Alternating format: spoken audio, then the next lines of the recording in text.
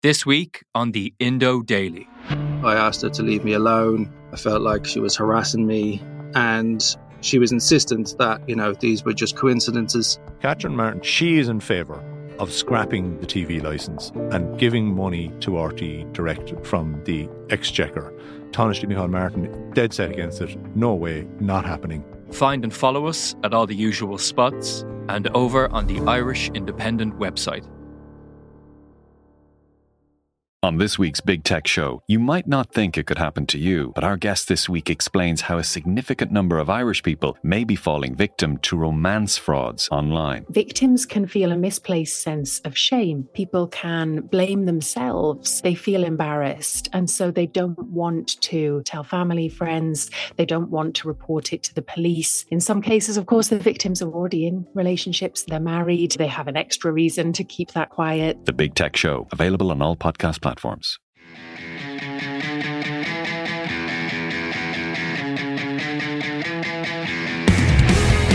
Bord Gáis Energy, proud sponsors of the GAA All-Ireland Senior Hurling Championship and GAA Legends Tour Series of Croke Park. # Hurling to the Core. Hello and welcome to the Throw-In with me, Michael Verney, in association with Bord Gáis Energy.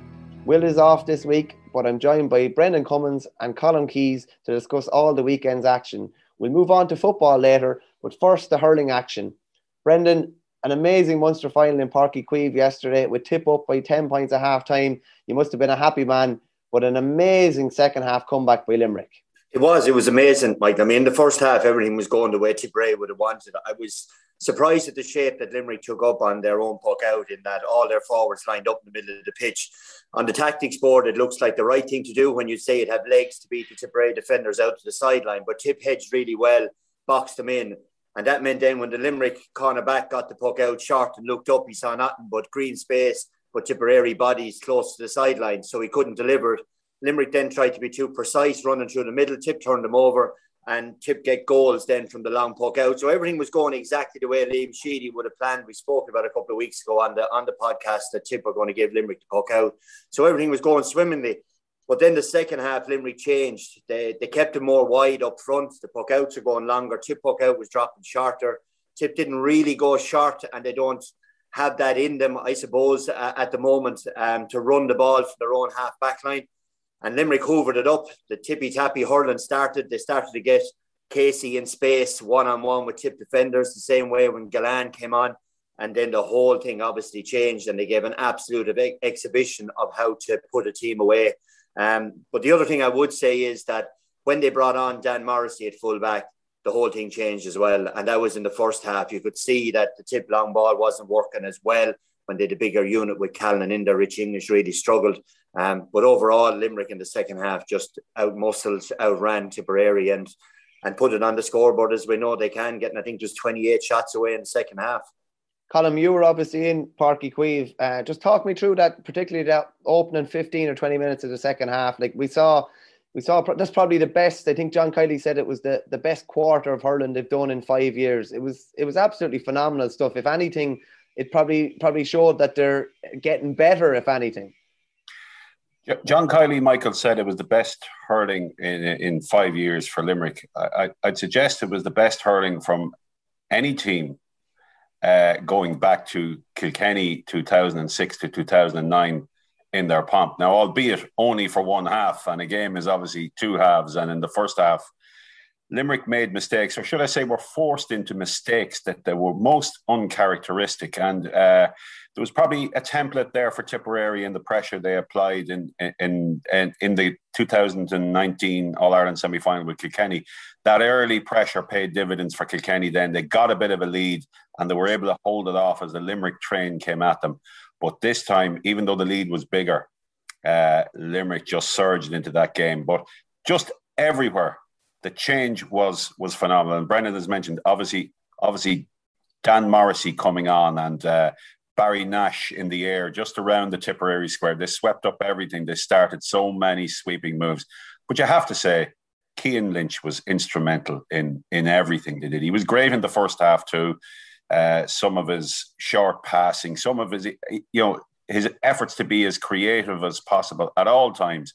even when things weren't going well. But I think he won 3 frees in that third quarter just by simply forcing himself on players and taking them on. And Tipperary were forced to foul. But all around, I mean, you look at someone like Will O'Donoghue. He barely had control of the ball in the first half. He was under pressure everywhere, and he really soared in the second half. And then to top it all, I mean, obviously Aaron Gillane had a huge contribution to make too. He gave them an outlet that wasn't there either. I think obviously the introduction of Gillane and Dan Morrissey was pivotal for them, but also a lead of 10 points. And Brendan probably remembers the 1990. Brendan remembers the 1996 Munster final replay at the same venue, and the lead was also 10 points. It's such a dangerous lead to be so far ahead. It creates maybe a false sense of security. I'm sure Tip probably didn't feel that, but the minute a team starts picking away at a lead like that, no matter who you are and how well mentally you've prepared, there will always be doubt in your mind. No matter what team you are, once a team gets a bit of momentum, 2 or 3 points, and the crowd, however small it was, start to really make their presence felt too. And you could sense that around the ground that Limerick felt there's something on here. And then they got the goal in 42 minutes. The pressure on Brendan Maher coming out. He was surrounded. Aaron Gillane made the initial tackle. And you can see him then just pivoting away. There was two or three other players, and he gets away from the scrum of bodies, and he takes the last pass, I think, from Gearóid Hegarty, and has the shot. So he had 2 major inputs into that goal, and yet, obviously, and we'll probably discuss this further down. Should he have been on the field? I don't think he should have. We might as well discuss it now, I think, because it'd be remiss if we didn't bring it up. Brendan, some people are saying that if he'd hit anybody else on the pitch, it would have been a red card. Obviously, Cathal Barrett, a very combative kind of a figure, and as you know, obviously was red carded in last year's quarter-final defeat to Galway, and obviously was involved in the red card which Richie Hogan picked up.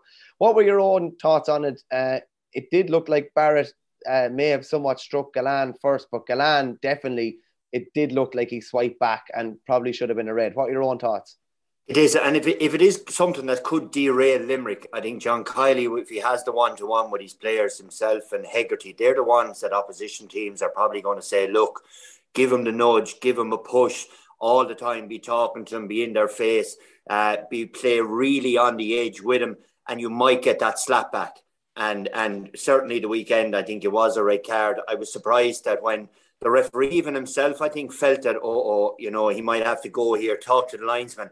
Now, I don't know what the linesman said, was that he was trying to put the hurley back to stop Cathal Barrett pulling him or whatever it is. But it was a slack back and that was it. And I think the way Limerick were playing at the time, whether Tipperary would have made a massive, massive difference. Obviously, it would give him Tip a bit of momentum, but for me, he just slapped back with the hurley. And that little bit of that bite back, I think, is the thing that Limerick will have to be most careful of. Once they keep 15 players on the pitch and all, then they're at the moment they looked like the way they played yesterday, unstoppable. But they certainly, I think, got away with one on that occasion. Interesting, because at the time I think it was 2-16-12 and the turnaround hadn't really happened yet. It was kind of, and obviously Gillane was central to that too. Colin, could you just talk to me about Kyle Hayes' goal? It must have been a pleasure to see that in the flesh, like phenomenal goal. I think he picked it up in his own 65. Just talk me through that. Yeah, he took a pass from Cian Lynch, and Michael, I mentioned this in the report, and I have a distinct memory, obviously, of the 1995 Rugby World Cup and the impact that Jonah Lomu made for New Zealand. He was 19 years of age, and he was just a freak of nature when he came into that competition. And he scored 4 tries against England in the semi-final in Cape Town that year. And he literally ran through them. He trampled through them. And since Kyle Hayes has moved back to half-back last year, actually for the Tipperary game last year, for me, it's been reminiscent of Lomu in his pomp to watch Kyle Hayes take off with that power, and he gets to 10 metres and 20 metres, and he's picking up pace the whole time. And he made those runs throughout last year's champion, especially in the All-Ireland final, and it forced a great save, a double save, if I recall, from Stephen O'Keefe in the All-Ireland final. One of those surges, he gives and he goes and he takes again. It's just phenomenal to see him in full flight like that. When you think that was around I think it was the 47, whatever minute it was anyway, 53rd minute maybe, in that sweltering heat, and he is able to travel comfortably more than 80 metres and keep picking up pace. He goes round Brendan Maher. He shakes off Dan McCormack. He gets away from Dan McCormack. And then he drops the shoulder. And he drops the shoulder finally, just as he's about another jink, just as he did against Cork in the previous game, and finishes superbly. A lot of people would consider it as good a goal as they've ever seen.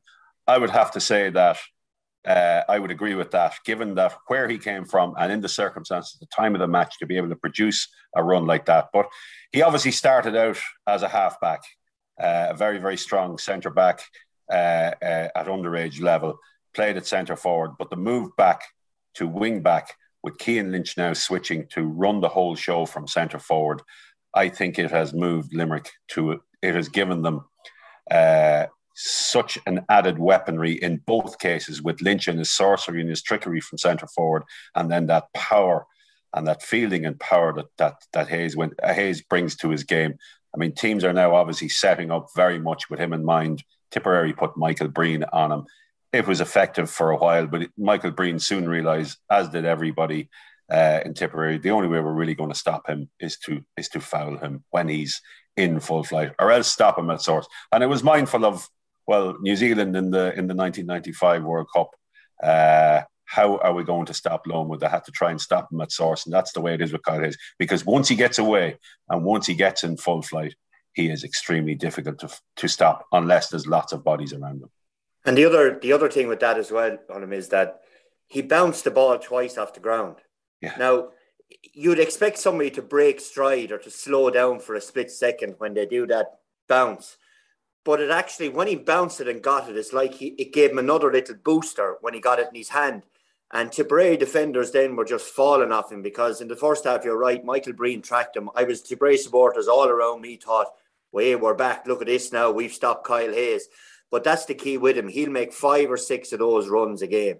And it's whether you have the engine to keep up with him or not. And there is very, very, very few out there, to be fair. As much as strength and conditioning as all the players have, he's just a complete, freak of nature in the way that he has so much athleticism. He reminds me of Austin Gleeson when he burst on the scene first. Remember, Austin used to make those long busting runs, yes. And he got faster and faster the closer he got to goal. This fella is doing it consistently now the last 2 years. It's just a testament to the way he looks after himself, a testament to the way, I suppose, that he does his conditioning, the speed training and all he does. But he is just, he's a beast of a man, like. He strikes me as a player that could have succeeded in rugby. He could have succeeded in AFL. He could have succeeded in Gaelic football, I would imagine, too.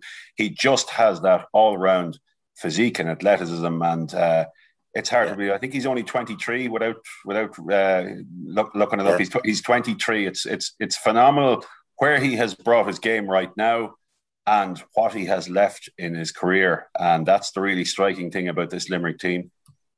Is that just Brendan on that? Like, Limerick probably as good as ever. Like, they've really, really cemented their place as the firmest of all Ireland favourites. Like, can you see them being stopped if they're able to, develop that 20 minutes into a 35 minutes or into a 70-minute performance? It's very hard to see them stopped. Well, it is, but I think every game obviously will be different. I think teams will. I think Tipperary probably should have left one inside, like Waterford. Maybe a Jake Morris inside or something like that, and pull everybody else out the field. I think that's what Waterford did to try to stifle them. Galway were very good at it last year as well and got opportunity. I think if anybody's going to beat Limerick, it'll be in the semi-final, will be the one. And I think if you can get 4 or 5 ahead of them, Kilkenny showed that then you get into a shape where you play one inside, everybody else out the field, and you make them play the ball through like Tipperary did in the first half. Unfortunately, there was too many avenues left wide open for Limerick to run the ball. And it's one thing to say, right, the narrative, of course, after the game with Tip supporters, we've no legs, we're slow, we're this, we're that. But if you get most of those Limerick players one-on-one like it was in the second half, unless you're an Olympic sprinter with a hurley in your hand, you're going to be in difficulty. So the only way around that is to pull bodies around the middle of the field. Every time they turn, they hit into somebody and try to get them to do or take risks that they wouldn't normally want to take. And Tip did that in the first half, but unfortunately in the second half, it obviously petered out. But Limerick, concentration Mike, is going to be the key with Limerick, as long with the work rate. I mean, you have to all the time have your head on a swivel. So they challenge you in every facet of the game, and any chink in the armour, then they'll go for it. And you saw the weekend how quickly they put the game away. 1-10, I think, was to a point in that third quarter. I was reading your column this morning, Brendan, and just saying where to now for Tip, and you're kind of saying that Liam Sheedy needs to take a leaf out of his old adversary's book in Brian Cody. Can you just expand on that a small bit? Yeah, I think Brian Cody, we've seen it with Conor Fogarty, Walter Walsh, Killian Buckley. Like, they're all named to start, and then 4 of them are put on the bench. So he puts in the younger fellas to say, look, you just do all you can here, keep us in the game for as long as you can, I think would be the thought, without probably saying it out loud. And you know what? After the last water break, or maybe just before, we'll bring on the cavalry and they'll finish the job. You know, so what they're doing really is they're wearing teams down to it. The pace of the game obviously drops in the last 20 minutes, and then they bring in the players then who can maybe finish it. And you saw with Walter the last day in the Leinster final, you know, Killian Buckley the same way. He came onto a ball there in the finish and accelerated past Liam Rush. If that was in the first 5 minutes of the game, there's no way he would have went past Liam Rush like that.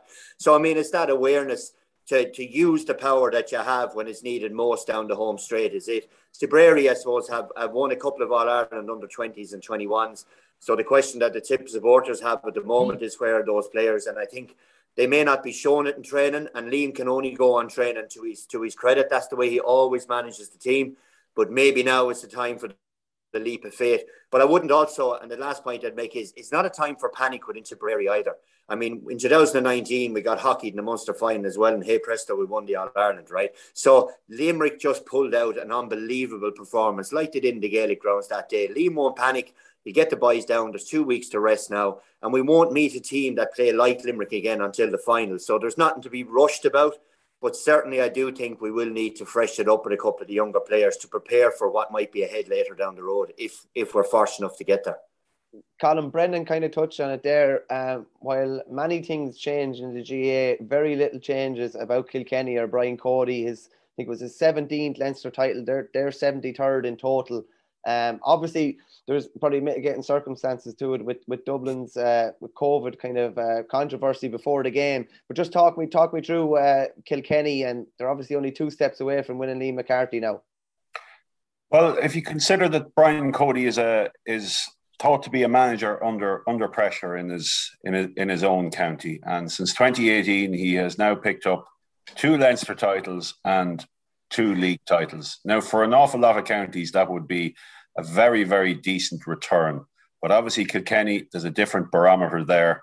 But you have to say that with this group of players, maybe that's as good as it's going to be for them. And maybe that these titles should be cherished more than they actually are, because I think, you know, he's getting as much out of them.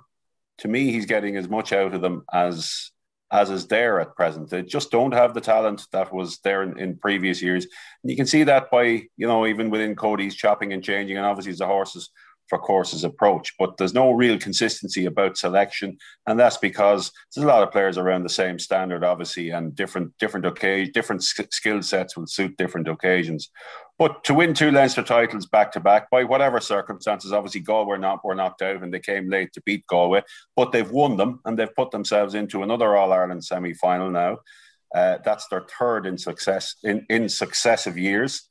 So even with a dominant Limerick, Kilkenny are right there in the chasing pack, very prominent in the chasing pack, and a lot of counties would give anything to be in the position that they're in. But you mentioned the COVID cases. Obviously, that was a big impact on Dublin with the players they lost, and then obviously Owen O'Donnell having to go off after 3 minutes, and that opens its own questions about, you know, whether he should have started or not after his injury the last day. The COVID cases are a real concern. I think just to take a step to the side and look at it in general, Michael, I think you anecdotally you hear about a lot of club teams and training sessions that are having to be cancelled, and they're obviously with Mayo last week, when the Mayo football team last week, that went very, very close to that game in Connacht not being played because of COVID and close context, and we're seeing a lot more of it. So it is going to be an impact, and for the future of the championship and even the Intercounty Championship over the next 2 to 3, 4 weeks, it's going to be a precarious line for teams because of the wide circle, obviously the contacts and all of that. But Dublin missed those players. I thought they hung into the game for a long time, but in the second half, really Kilkenny were able to power away from them. And without being clinical in any way, they got the job done efficiently. I think Brian Cody actually raised concerns, his own COVID concerns, and how cagey I suppose that he'd be, and how safe. I know all teams have been safe, but just how they really need to be as stringent as possible to make sure it doesn't get into their panel or any other panel. But just on Dublin for a minute, Brendan, considering everything and considering Owen O'Donnell going off so early and probably shouldn't have started, and Mark Schutte going off, and obviously 2 starters and 2 panellists missing at the weekend, like, it wasn't a bad display all told, considering when you take everything into the equation. No, it wasn't. They did exceptionally well, and I don't say that now in a patronising way to Dublin. Their setup was really good. Rush and Conor Burke did their thing. I felt that they got tired, which naturally they were going to do, considering like that when the ball went up, if you don't have a Ronan Hayes figure above on the edge of the square, in fairness to Schutte, they did quite well, but Hayes is on a real roll. Keane Boland did well. He got his man one-on-one on a number of occasions and didn't really, I think, take him on or try to be as bold as what he should have been and playing around. But Hugh Lawler was exceptionally good now in the full back line for Kilkenny. But either way, I think Dublin would have gotten a fair bit out of it. And that, Matty Kenny, if you told him at the start of the year you'd be missing Owen O'Donnell, Hayes, all these lads for a Leinster final, you'd say, my God, we'll be bet by 100 goals. But that certainly wasn't the way, and they kept plugging away as long as they could. But obviously, it was always going to be an uphill battle with the guys that were out from COVID. And the same way with Owen O'Donnell. I watched him doing the warm up. He was no way near doing anything in the warm up. He walked around mostly on the periphery of it with his head down, looking at the grass, and that's always a sign of a fella going, "Oh my God, it's not going to work." And I don't think he would have started if the other lads didn't have the COVID. The contact on COVID and all. I think he would have been benched. But I'd say what happened was they just said, look, we're out 4. We might as well take a chance here and see what happens. And it could be a costly one because the boys will be back from COVID, and a hamstring injury to re-injure it again like that, it could set him back again, which will be a huge blow for Dublin if he can't play in the quarterfinal. Yeah, it was a real nightmare scenario for Matty Kenny to be put in at an 11th hour. Colin, just looking at the All-Ireland qualifiers, obviously the big game on Saturday in the qualifiers was Clare and Wexford. An absolutely blistering start by Clare, which is becoming a common theme at this stage. Done it in last year's championship and have done it in their 3 games in this year's championship. And like, they're a dangerous prospect coming into next week. They're playing Cork obviously next weekend after the qualifier draw. Galway are playing Waterford.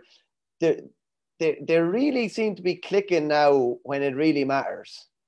And I suppose the thing is, they weren't dependent on Tony Kelly as they probably have been, obviously, in last year's championship to run up those big scores. He wasn't at his brilliant best by any means, still very good, but wasn't at his brilliant best. But right from Rory Hayes at cornerback, right through to Aaron Shanahan up front, they looked really dangerous at times, and they had Wexford swamped in that game. There is no doubt about it. And Wexford were facing a dilemma. Is this going to be like last year? Are we going to tamely bow out? But to their credit, they fought back. They made an absolutely great game of it. And just, I feel that they left themselves with just too much to do on a sweltering day and a warm day like that. And it's not that they lacked legs, but sometimes in the heat you make poor decisions in possessions, and it can get you. And I thought coming down the tracks, Wexford made a few poor decisions.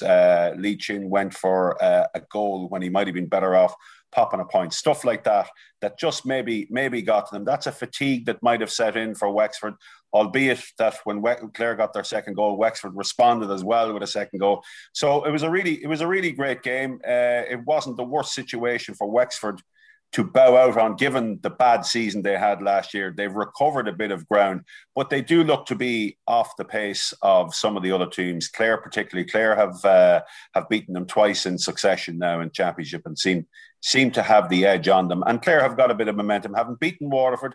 Unlucky, obviously, with the penalty and the sin binning against Tipperary the last day, and then to recover from that and pick up momentum again and go at it. You players like Cathal Malone and John Connon is really fitting in well into centre back as well. So there's good structure about them, and they have momentum, and they're a very, very dangerous opponent, obviously, next weekend for Cork.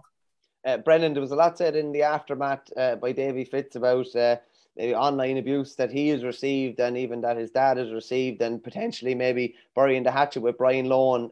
As regards his immediate future in Wexford, do you think he's taken Wexford as far as he can take them? Do you expect him to be in charge next year?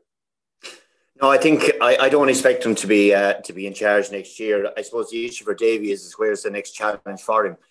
He no matter what you say about him, and he obviously is a divisive character with people's opinions on him.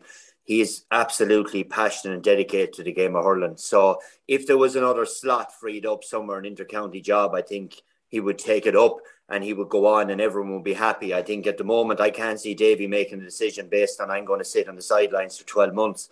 I don't see that happening. So if there is no other job up for grabs out there, we'll say, that would need Davy's expertise and energy, then I think he might stick another year with Wexford. But I do think the time has come to leave the Wexford project and move on. The same way I'd like to see himself and Brian Lohan have touched knuckles after the match. I think it would have been, it's very hard, I suppose. My character is that I'd just kind of forget and move on for all the world, you know. But the boys, just whatever, how deep set this is between them, it's disappointing to see the way it is, you know, for two guys who are such great friends on the pitch.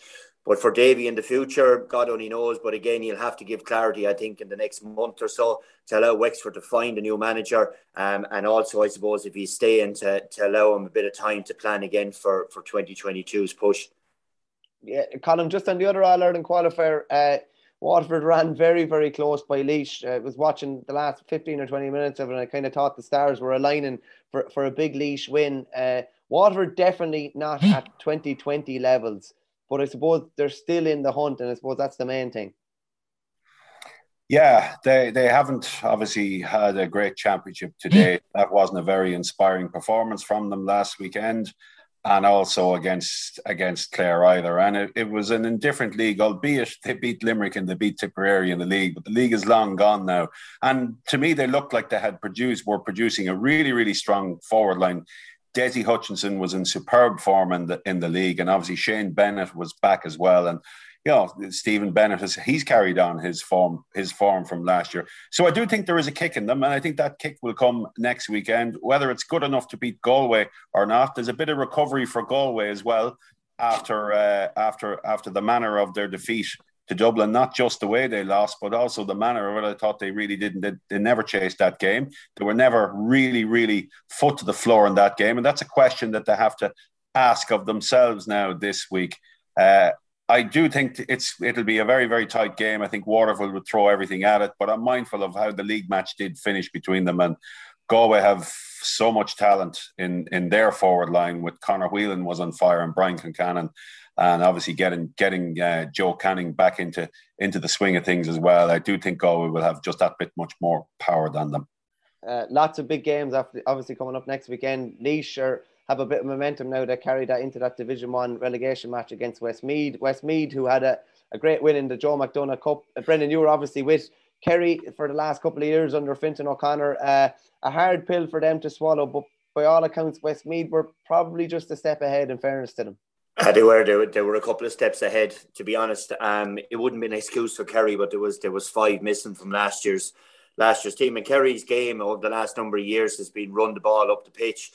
Something similar to football, get it to an area, then we can win in front of Shane Conway. But they were never able to really do that against Westmeath. Westmeath would look like the seasoned, mature team. David Glennon was exceptionally good, not only in his contribution and scoring, but also how he brought others into the game. Mitchell, Tommy Doyle at centre-back, they were very, very good now. And you could see that they were a Division 1 hurling team. And even though, I suppose, they got a couple of clippings in that division, Shane O'Brien had learned a huge amount, and in the way that they, I suppose they played at that higher level. So yeah, I think that game between themselves and Laois now is going to be, both teams are set up perfect. Laois have been playing exceptionally well since that game against Wexford. And in fairness to Cheddar, he's learned, because the set up against Wexford was the crazy part. But after that, then they have gotten better and better, to be fair to them. The win against Antrim was massive. So, you know, and a great performance to follow it up last weekend in Nolan Park again. So, but it's a big for those counties, because while move on and look at the elite teams for Lee McCarthy and all, to keep Division 1 status is absolutely vital for both Laois now and Westmeath for their project, because they see themselves being at the top table, and they'll say that they're not going to learn a huge amount playing in Division 2, and they may be right, you know, based on the way Westmeath grew this year and won that Joe McDonagh. Great stuff, Brendan. Thanks a million for joining us. Thanks a million, guys. So that's a busy week of hurling action wrapped up. We now move on to the football column. A whirlwind weekend for Monaghan football, obviously with the tragedy on Friday night of Brendan O'Duffy, the under-20 captain, passing away, to then produce what they did on Saturday evening in the circumstances. It was an absolute emotional roller coaster up in Park Esther in Newry. Well, what a 24 hours for Monaghan GAA, and you can probably extend it by another week or 10 days, because the previous weekend or just before it, they lost their sponsor, Allborough Flooring proprietor, Philip Traynor, who was a great Monaghan supporter by all accounts. I didn't know the man, but put a lot behind it and set up an awful lot for Monaghan GAA on the east coast of America during his time there, and was a really big backer of not just the present management, but previous management also contributed there in whatever way he could. So that's a big loss. And then Monaghan under-20s go to Enniskillen and carve out a fantastic win over Donegal. And the team bus arrives back in Monaghan, and Brendan O'Duffy gets into his car and heads home, and is tragically killed in a car accident. And unspeakable incident, obviously, for that to happen. A wonderful leader. Again, he was Ulster Minor winning captain in 2018, captain again of this team. He was asked into the senior squad and felt, well, as captain of the under-20 team, I think I'm best if I stay where he was. A great sweeper on the field, read the game very well, all of those things. And such a tragic loss for his family, and also for Monaghan GAA and all who came in to contact him. So it really did cast a shadow over an otherwise wonderful weekend for the GAA, and in other circumstances, Monaghan. And there was a fitting tribute that the seniors delivered to him, if one could be delivered in those circumstances, that after building up such a lead in Newry and letting it slip, that they came back and dug that victory out in what was undoubtedly the game of the year. But obviously, for all who Brendan O'Duffy touched at club level and at county level, and obviously in his own community, it really is a terrible tragedy, and one that, you know, we'll recall for a long time yet, because when someone young passes away way too early, it really does touch everyone, even those who don't know him. You can understand, and you can almost feel what people, and looking at the Monaghan players, and even though they're senior players, there would be a very close contact, I'm sure, there between the under-20. In a county like Monaghan, there would be very close contact between the under-20 team and the senior squad. They would train together side by side in Cloughan, and they would know each other. It's a small county, GAA-wise, that produces a lot of big results, obviously, so close-knit, and they would know each other in that regard. And for this to happen, and for them to dig out, there's little the senior squad could do, only go. And once the match was played, and there's a doubt as to whether it should even have been played, and these are all amateurs, and for that to hang over them on a Saturday morning, and then have to turn around and go out and face a game like that against an opponent like Armagh in those circumstances, very, very difficult. But they coped with it so well, and as I say, turned out to be a fantastic match in Newry. Some of those players would have played under 20, Aaron Mulligan being one. He was centre forward in the Monaghan team. He would ostensibly have been a colleague if he wasn't called up to the senior squad, and he was a minor colleague 3 years ago when they won the Ulster title. So a terrible event all round for such a close-knit community as Monaghan GAA. Yeah, I'd just like to echo those sentiments and offer our deepest sympathies to the family, friends and clubmates of Brendan Og. Horrible situation. Just on the action inside the White Lions column, as you said, it was a truly amazing game. 4-17 to 2-21. When Monaghan get 4 goals in the first half, there's no way you're thinking that Armagh can have a fight back like they did, and obviously take the lead. And then Conor McManus just once again, sometimes he can be when you look at the scores on a game, and you kind of see that it was maybe mostly frees that he hit, apart from that goal in the first half. But those nerveless frees, and just his ability to find positions where he can win even these frees and just pose this kind of threat to the opposition, just brilliant again when the need was greatest. Yeah, I go back to the relegation playoff with Galway a few weeks back in Clonus, and Galway were 5 points up, and Monaghan got it back to a point, and they're building, looking for an equaliser. And you look at McManus just off the play, and he's trying to position himself in a place where he can get an angle and run on and get that favourite kick just outside the D and put it over, swing it over. And it's a bit like watching Johnny Sexton position himself for the drop kick in Paris a few years ago that ultimately won the Six Nations. These players know when to go, what to do, and the whole thing about the right man being in the right place. And McManus and Monaghan know he's the right man for it in that time, in those pressure situations. And he's done it so often. He's done it so often. And he did it just a few weeks ago to bring that game to extra time. Obviously, Jack McCarron kicked the winner. But those last three frees that he won, the three frees, the last two especially, he won them. Got himself into a position. Now, I thought Armagh were overzealous. Aidan Falker took down McManus. I didn't think there was a need for that. He was 45 metres out, shadow him, forced him to move the ball on again. But then to nervously take he took his breath, and he nervously put the ball over the bar twice to equalise and obviously to lead. I think he's one of the most economic Gaelic footballers. I think I would describe him as that. He's one of the best forwards I've seen in the modern era, certainly. But he's also one of the most economic players I think I've ever seen. He rarely will waste a ball. Actually, he produces his kicking from angles, from tight angles, is probably the best I've seen from anybody. I mean, he would kick a ball almost over from the end line on either side. He has that capacity just to get an angle. The hard thing to believe is he started off his Monaghan career as a half-back. Back in 2007 or whenever it was, he started off actually as a halfback, and he has developed into, he's 34 years of age, he has developed into a kicker of extraordinary quality. Have to say that now, and he proved it yet again. He is worth his weight in gold to Monaghan. They are really, really lucky to have him.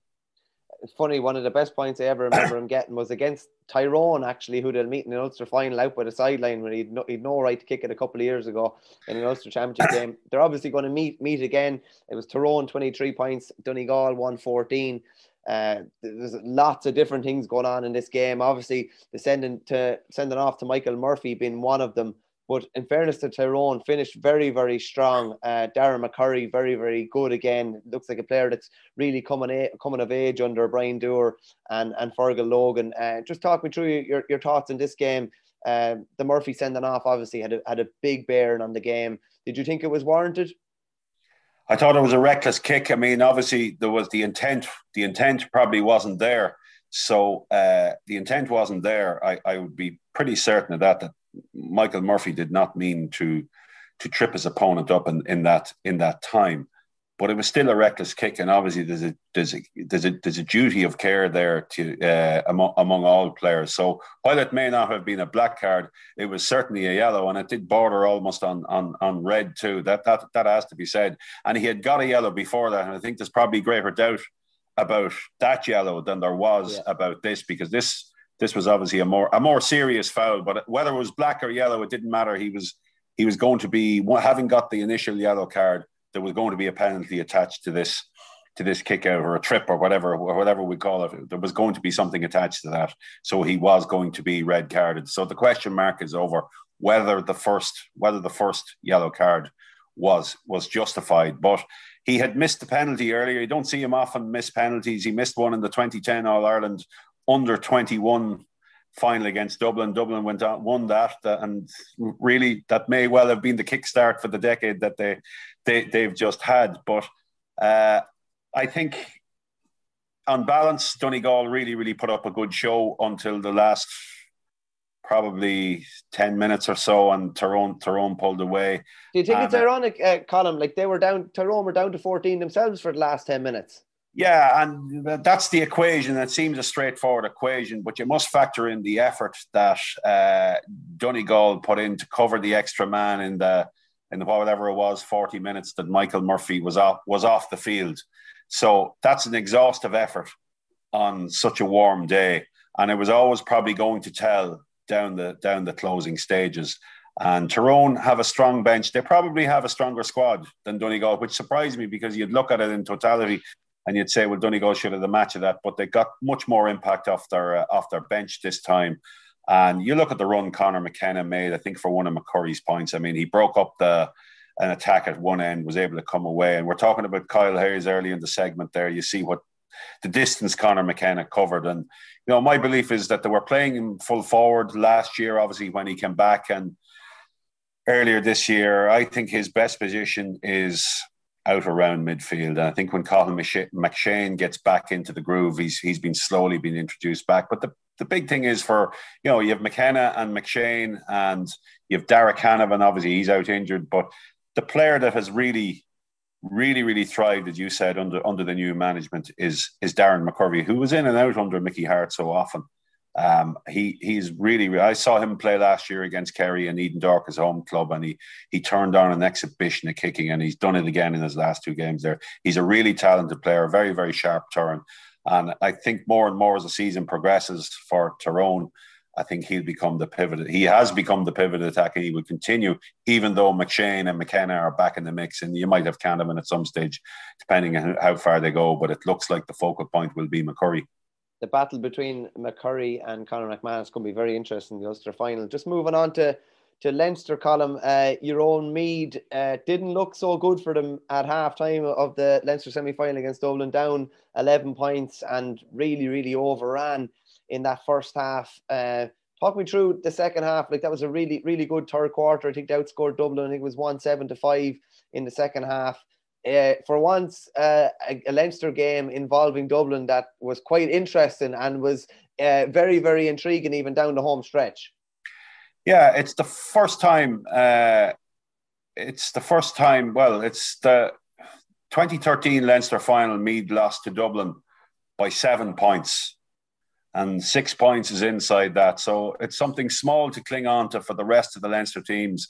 Having only beaten Wexford by 8 points in the previous round, there's no doubt that Dublin are beginning to fray around the edges a bit, and the depth of their squad is nowhere near, the quality and depth of their squad is nowhere near what it has been in recent years. It's very, very rare that Dublin will lose a second half as they did. In fact, you go a long way back to recall when Dublin will lose a championship second half as they did here. And to lose it was by 5 points that they lost it. They were 11 up at halftime and they came home 6-point winners. And again, in that first half, and when the game was there to be won, Conor Callaghan, that triumvirate, Conor Callaghan, Kieran Kilkenny, Brian Fenton. And I've probably said this consistently, as long as they're there and in place and hungry and committed, Dublin will be a very, very, very strong force. And people will say, well, they always will be. Not necessarily without those three players. I think these guys have really, and if you look at it, that Kilkenny was obviously there in 2012, 2013, and then got the injury. But O'Callaghan and Fenton have come 2015 to 2017, and they have given the real momentum to drive on this run beyond 2015, 2016, and obviously you'd include James McCarthy there too. But that triumvirate is really, really, for me, what separates Dublin from the rest. And it was on view again in the first half yesterday as well. Now, when it got to 3 points, Dublin were still able to pull away and get the last 3 points and go and win the game. So the muscle memory to go and win games is still very, very much there. And I do think Dublin will improve from here. I think they will get a bit better every game. I think they'll beat Kildare by a bit more than what they beat Meath, and that'll set them up for an All-Ireland semi-final with the Connacht champions. So I think progressively as the season gets on, I certainly wouldn't be panicking about Dublin, and I don't imagine they will be to any extent. But their bench, the further they go down, is certainly much weaker. And without players like John Small and Robbie McDade and Owen Merchant, who may not play a whole lot, that's problematic for them when they and the altitude increases in terms of the type of opponent they are going to meet. But for Meath, it was a respectable result given their last two experiences against Dublin and in Leinster finals. They were faced with a choice at half-time. Are we going to let this go the same way as the last two? And I think that would have been a crushing disaster for these players. I think they'll get a little bit of a lift and a kick out of it. And there are some good players coming in the county that can make a difference over the next 4 or 5 years. And it was important to stop the bleed, so to speak, yesterday in terms of losing heavily to Dublin, because it has been a most unpleasant experience, obviously, to lose for those players and for the county to lose so heavily over the last 2 years especially, but right through the decade. I mean, there's been some really heavy beatings there. So this was a change for the better in that regard, and gives hope to Kildare too in some regard, because they'll improve a little bit too, but I think Dublin's improvement for the next day will be greater. Dublin's obviously experience came into play at the end. I think they held on to the ball for the guts of about 4.5 minutes at the end. Well, that's what they do. And you see the league game against Kerry this year. I remember I was covering it, and they counted. I think the count was around 3 minutes, and they finally put one over. Just I think it was Cormac Costello, and they did it again against Wexford just after half time, when they have to hold on to the ball and really move an opponent around. And they've done it consistently. They did it against Kerry. They were able to do it in the All-Ireland final, the 2019 All-Ireland final replay, and Paul Mannion stepped in to kick a point that I think put them 4 up at one stage. That's what they do so well. It's remorseless. It can be wearying to pursue and to chase, and it flags an opponent, and they know that, and their precision and skill level is so high that they can shift the ball around at their ease, right from the back, take it one wing to the other. And while it doesn't excite a crowd or anything like that, you have to appreciate the skill and the mental strength to be able to do that, and it's something to do really well. It invariably ends in a score as well, and I think anybody that would question Dublin's motivation should probably take a look at Brian Fenton's fist pump after putting over that point. There's no lack of motivation there. They obviously faced into a Leinster final against Kildare. Kildare 2-14, Westmeath 18 points. Really, really interesting game. It was nip and tuck nearly the whole way, until it's kind of 2 moments of brilliance probably from Daniel Flynn. He played a lovely ball across that Jimmy Hyland ended up getting on the end of, and then absolutely slalomed through the Westmeath defence. And in fairness to Westmeath, they battled back, and were it not for 11 second half wides and a couple of missed goal chances, they would have had a great chance of winning. But Kildare, while through to the Leinster final, and I know Jack O'Connor said that he's never been in a final that he didn't want to win, or that they wouldn't make a massive effort for, they have won their 2 championship games. They have promotion to Division 1, but they're going to be missing Kevin Feely with what looks like a serious knee injury. Jack was very despondent after, and Owen Doyle picked up what looked like a serious enough hamstring injury as well. So while they're in the Leinster final, it does look like the odds are kind of stacked against them even more so, even if they did have everybody available to them. Yeah, they've ticked the 2 biggest boxes they probably had for themselves at the outset. Get back to the Division 1 and get to the Leinster final. So from that point of view, I'm sure privately it's mission accomplished, and this is a shot to nothing. But without Feely, who's instrumental for them, and Owen Doyle has been a terrific servant for Kildare, going right back to Kieran McGeeney's time in charge now. He has been a great leader and consistent in terms of turning out for the team there. But you mentioned, I think it's a very, very steep hill from here without those 2 players. But Daniel Flynn, he's had a bad run with injuries. Sometimes you wonder, is he as tuned in as he should be? But when he really applies himself, he is a fantastic footballer, lovely glider and mover with the ball, and always question about where his best position is. He's had impact at full forward before. But I'd like to think that out around half forward, where he can use that explosive pace and that ball carrying, is where he's best served. And you saw that his ability to glide over the ground yesterday was really impressive. And when he's in form, Kildare are just a better team. Great stuff, Colin. Thanks a million for joining us. Thanks, Michael. That's all for this week's episode of The Throw-In in association with Bord Gáis Energy. Don't forget to rate, review and follow the show on Apple, Spotify or wherever you get your podcasts from. And we'll be back next week where Will will be on board for more GAA discussion. Thanks a million for joining us. Bord Gáis Energy, proud sponsors of the GAA All-Ireland Senior Hurling Championship and GAA Legends Tour Series of Croke Park. # hurling to the core.